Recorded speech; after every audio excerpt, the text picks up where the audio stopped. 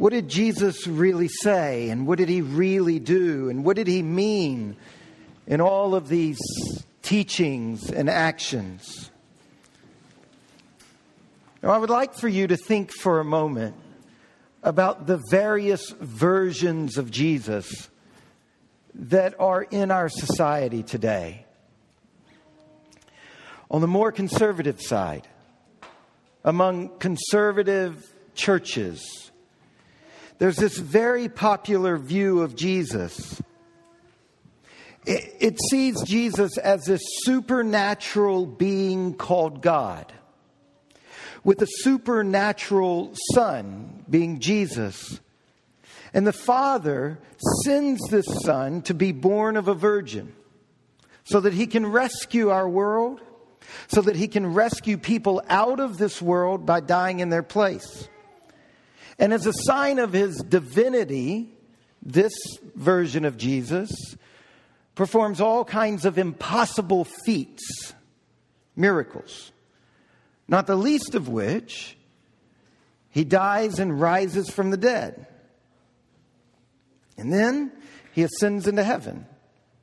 And he's there waiting to welcome his faithful followers.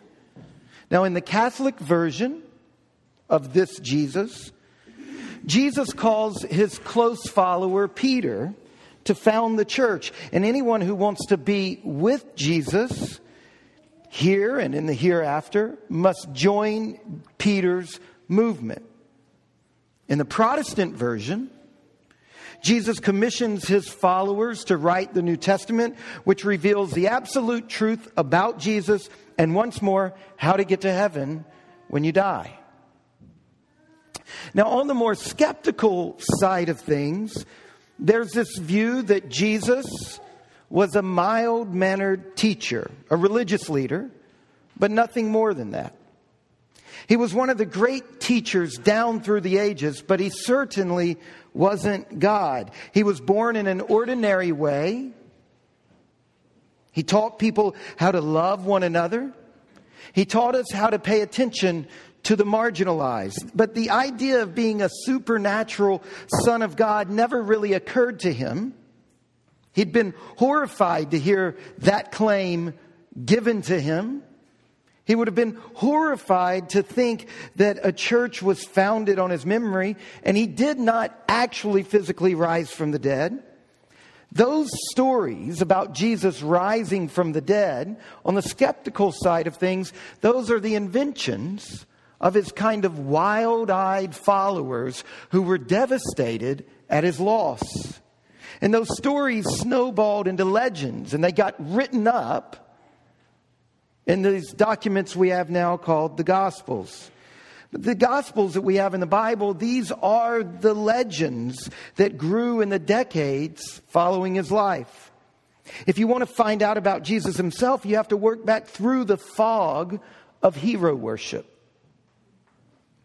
Now, in the more extreme version of this Jesus, we get the followers of Karl Marx, who see Christianity as a way of keeping the hungry masses quiet.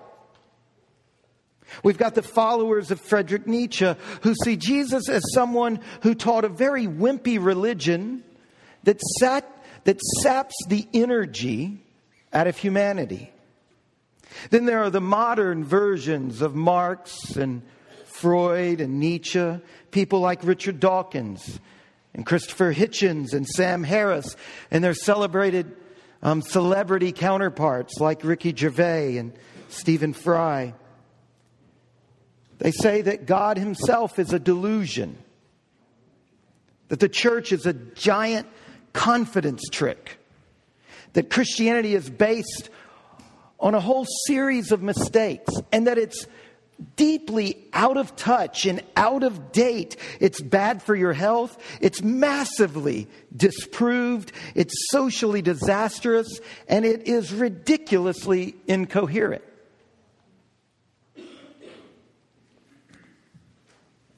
Now, these are all versions of Jesus alive in our culture today.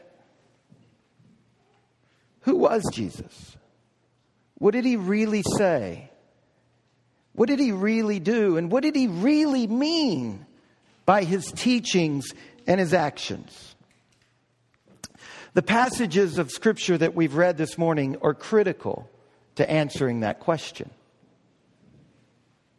These are actually historical eyewitness testimonies. Now, you don't have to believe their claims, but there is ample evidence that we can have confidence this is actually what the eyewitnesses were saying about Jesus. This is what the eyewitnesses believed Jesus himself was saying and doing. The problem with so many of the versions of Jesus in our culture today is they're parroting people without actually taking the historical data seriously. Now, what happens when we take these sayings seriously? What happens when we look at this historical data and we have some integrity in taking it and sifting through it and listening to what it's actually claiming? Now, you can at the end of the day, you can reject what it's claiming, but before you reject it, at least take it seriously. What I want us to do for just a few minutes is take our first reading seriously, the one that Justin did outside. On Thursday night, we'll take another part of it seriously. On Friday night, another part of it seriously. And on Sunday, we'll take another portion of it seriously. But here's one of the beauties of Holy Week in the Christian church. It's all one piece. And so this morning, we're going to take the first part. Jesus' entry into Jerusalem, these things he said, these things he did that precipitated in a violent mob's reaction, resulting in his murder. So if you have your Bible, turn with me to Luke chapter 19, verse 28. This description of Jesus' journey into Jerusalem just a few short days before his crucifixion. Let's pick up actually prior to where Justin read. Let's pick up in chapter 19, verse 1. He entered Jericho. Now, Jericho is the lowest point on the face of the earth. And Jesus is walking from Jericho to Jerusalem, mile after uphill mile. Through the Judean desert, he's climbing.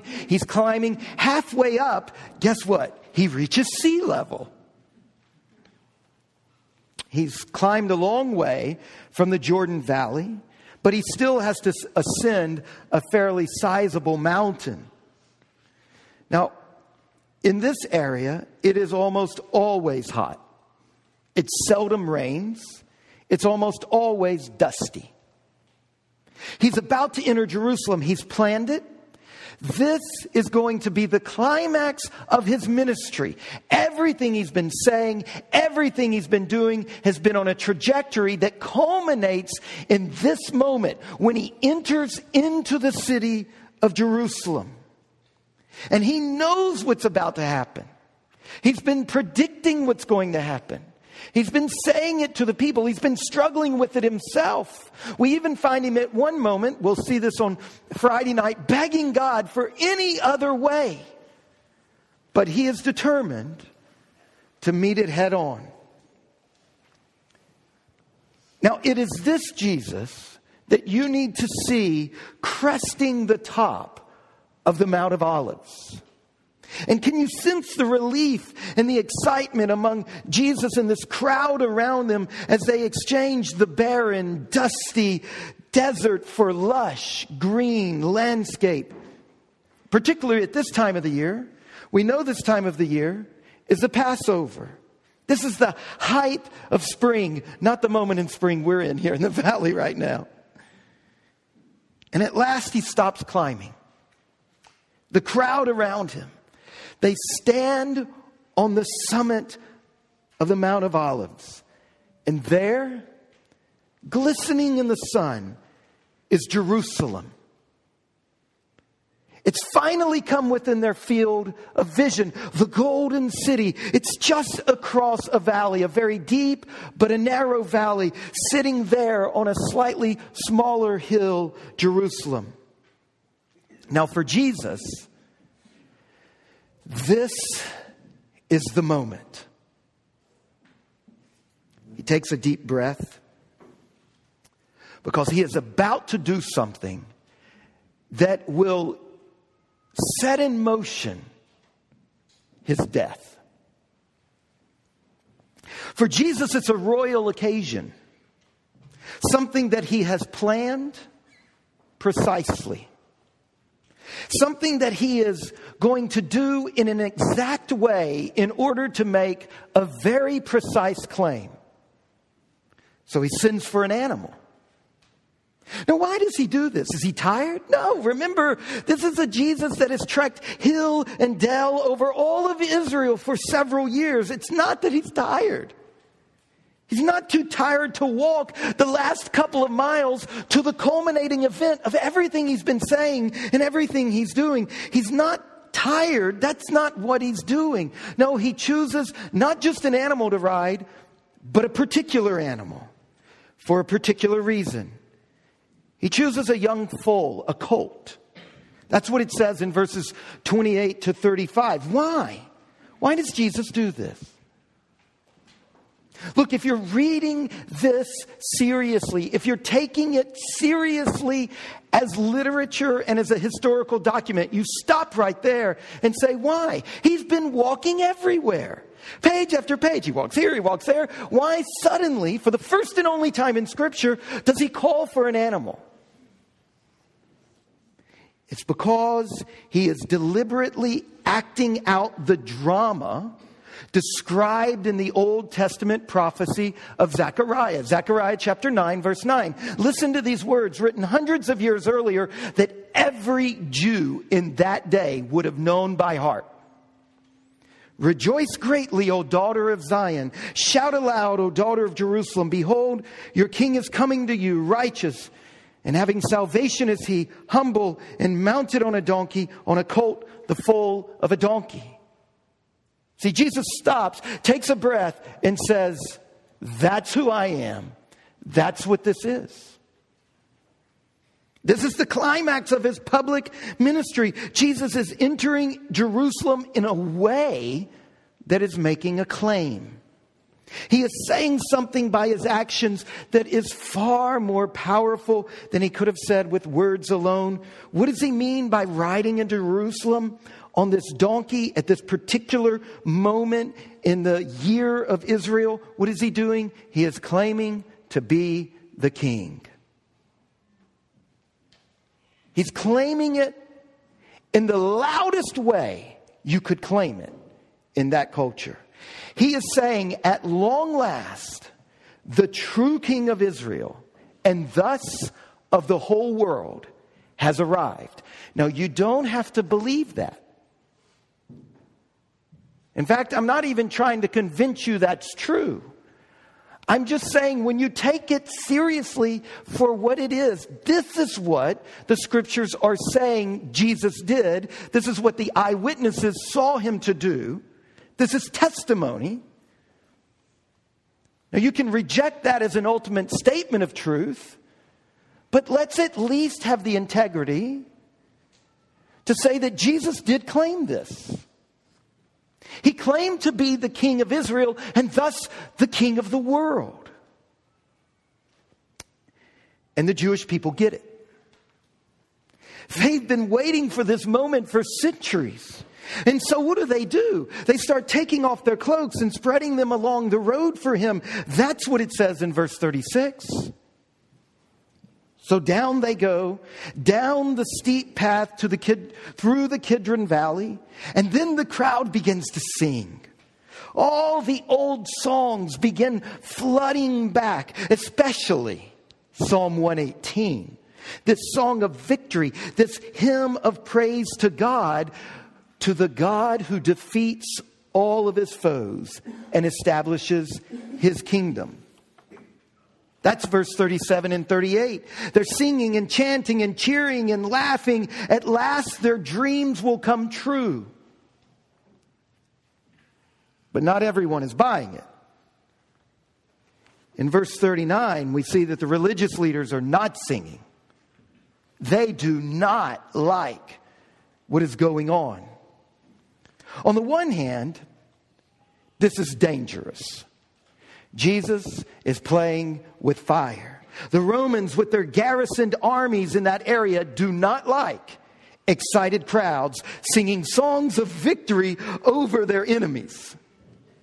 And the religious leaders know that in a flash, this could attract the ire of an army that has a long established pattern of squelching this sort of thing in an immediate, fierce, and deadly way. But on the other hand, the real issue for the religious leaders is that they reject who Jesus is claiming to be. And they reject how the crowds are bought into this, and they're affirming this. And they refuse to accept Jesus as the King of Israel and thus of the whole world. So they ask Jesus to put a stop to all of this dangerous nonsense. And in verse 40, Jesus refuses to stop this dangerous stuff. Instead, see, one of the problems with our Bibles is we stop reading at all the little paragraph breaks. But in the midst of all the singing and the shouting and the chanting and the joy and the anger of the religious leaders, what is Jesus doing? He's weeping. He looks across the Kidron Valley. He looks up on the Temple Mount. He sees the city, Jerusalem, the golden, the locus and symbol of so much that he loves. And in the midst of the victory chants, Jesus weeps. Now, earlier in the Gospels, if you're taking this literature seriously, earlier in the Gospels, other people are crying. The widow of Nan, Jairus' family. And there's always someone there to comfort the crying person. But suddenly we find someone in tears with no one to comfort them. And it is Jesus. He weeps over Jerusalem. Look at verse 41. And when he drew near and saw the city, he wept over it, saying, "Would that you, even you, had known on this day the things that make for peace, but now they are hidden from your eyes." Now look, the way the entire account of Luke's gospel is structured, it sets up this moment as a central insight into the heart of what Jesus understood about himself, what he was teaching, and what he was doing. In this moment, it's like the whole narrative stops. And you get an insight into the core of the Christian gospel. That's the way the literature is functioning. This was not a moment of weakness. Again and again during his long journey to Jerusalem, Jesus had warned Israel of their impending judgment. Again and again, they refused God's grace. And over the last several weeks, we've looked at some of these moments in Jesus' pilgrimage to Jerusalem where he told Israel, unless you repent, you will perish. And now, it's too late. They've hardened their hearts beyond repair. And in that moment, the same God that hovered over the waters of creation, who called forth all things, weeps. Can you see Jesus? can you see that this God of justice is not gloating? He's not saying, I told you so, serves you right. Again and again, Jesus is claimed to be the Son of God, which means that he is God himself in the flesh, and he has come into the world to fulfill the long story of Israel. And in fulfilling Israel's story, he is claiming that he is the king not only of Israel, but he is the king of the world. He is the way the world will be healed. He is the way you will be healed. He is the way the rocks and the streams will be healed. He is the way your family will be healed. He is the way nations will be healed. He is the solution.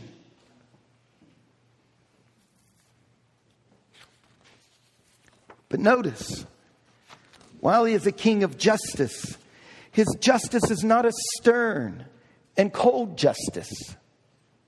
It's a justice flowing from the heart of a God of love.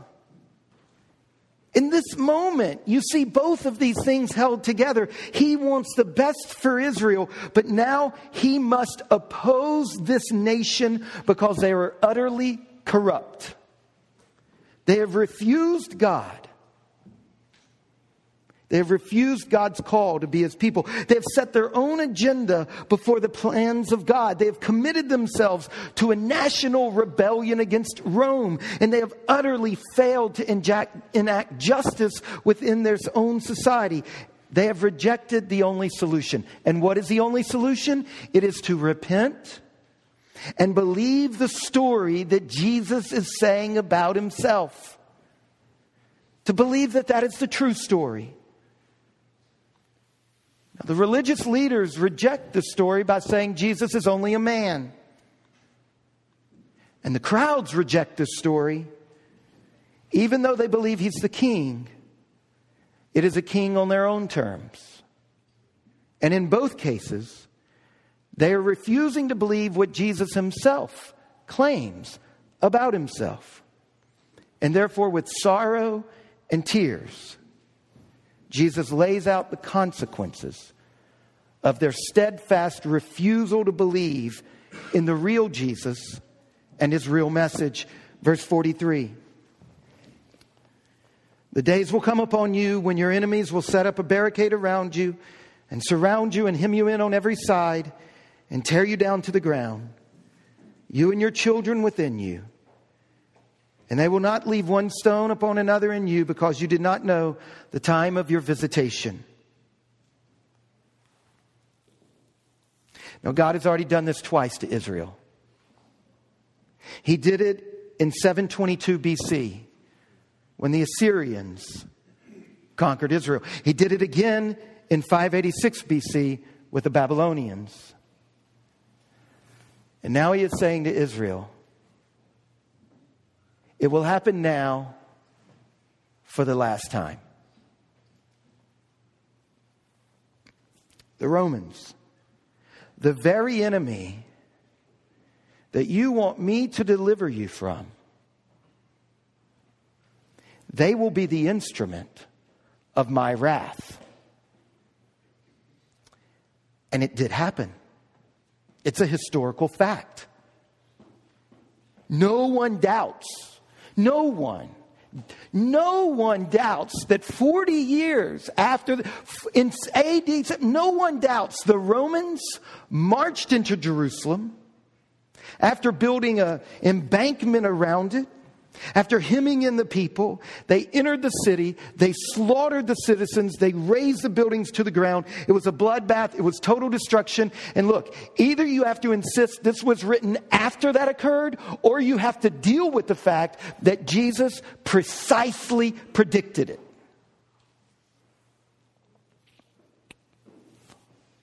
Jesus knows what lies ahead, so he weeps for Jerusalem.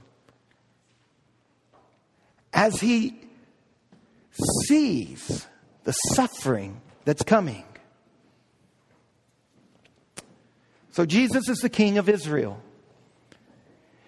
And by being the King of Israel, he is the world's true Lord.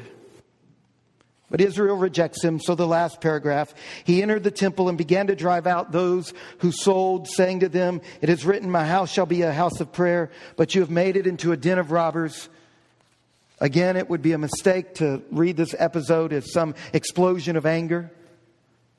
This is just as premeditated. It is just as calculated as Jesus asking for a colt for his entry into Jerusalem. He is doing something here that is deeply symbolic, and it's got serious and precise scriptural overtones. He's doing two things. Number one, he's claiming authority over the temple. Everybody knew the chief priests ruled the temple, but the scriptures were clear. When the true king of Israel returned, he would exercise authority over the temple.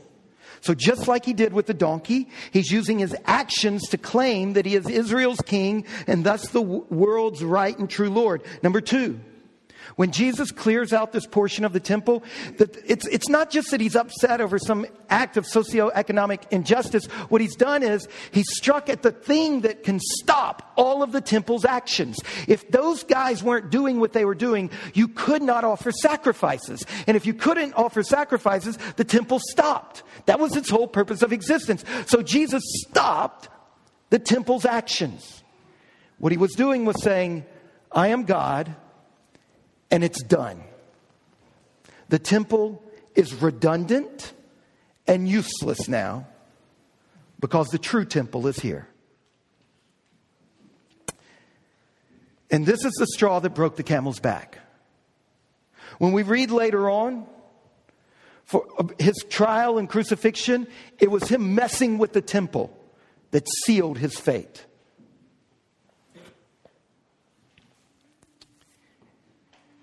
What I'm saying to you is that when Jesus chose the donkey and when Jesus entered the temple and did what he did, he signed his death warrant with full awareness. He knew that it would set into effect a series of actions that would lead to his brutal murder. Why? Because of love. Because he loves you. And he loves his creation. And this was the only solution for him to bring all of the evil to a head and then to light the match and step in front of it himself. Today is the beginning of Holy Week. We are remembering and celebrating and living into these final events leading up to the cross and then the resurrection. Thursday, we'll come back into this room and we'll celebrate the tender experience of the Last Supper. And then the awful reality of his crucifixion. We'll come back into this room and remember and try to enter into that on Friday night. And then on Saturday, the deafening silence as Jesus lay in the tomb. And then on Sunday, we'll gather before daybreak on a hill or a valley, Shenandoah Valley version of a mountain in Dayton. And as the sun rises, like God's people for thousands of years, we will declare the resurrection of our Christ. But as we enter into this, what I'm begging you to do is to just push pause. Push pause in all the events of your life and answer this question. Do you believe in Jesus? See, there's two ways to reject him. One is by insisting he was just a man. But another, insisting that he was God's son, that he is king, but making him into the king of your own image. See, you've got this incredible image, don't you? You've got the crowds who said, yes, he's king, but they were wrong about what kind of king he was. They were just projecting on him in some Freudian move their own inner fantasies.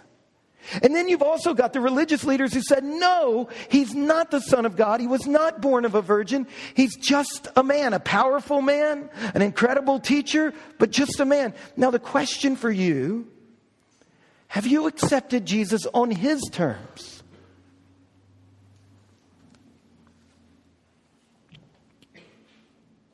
That's the crux of your life.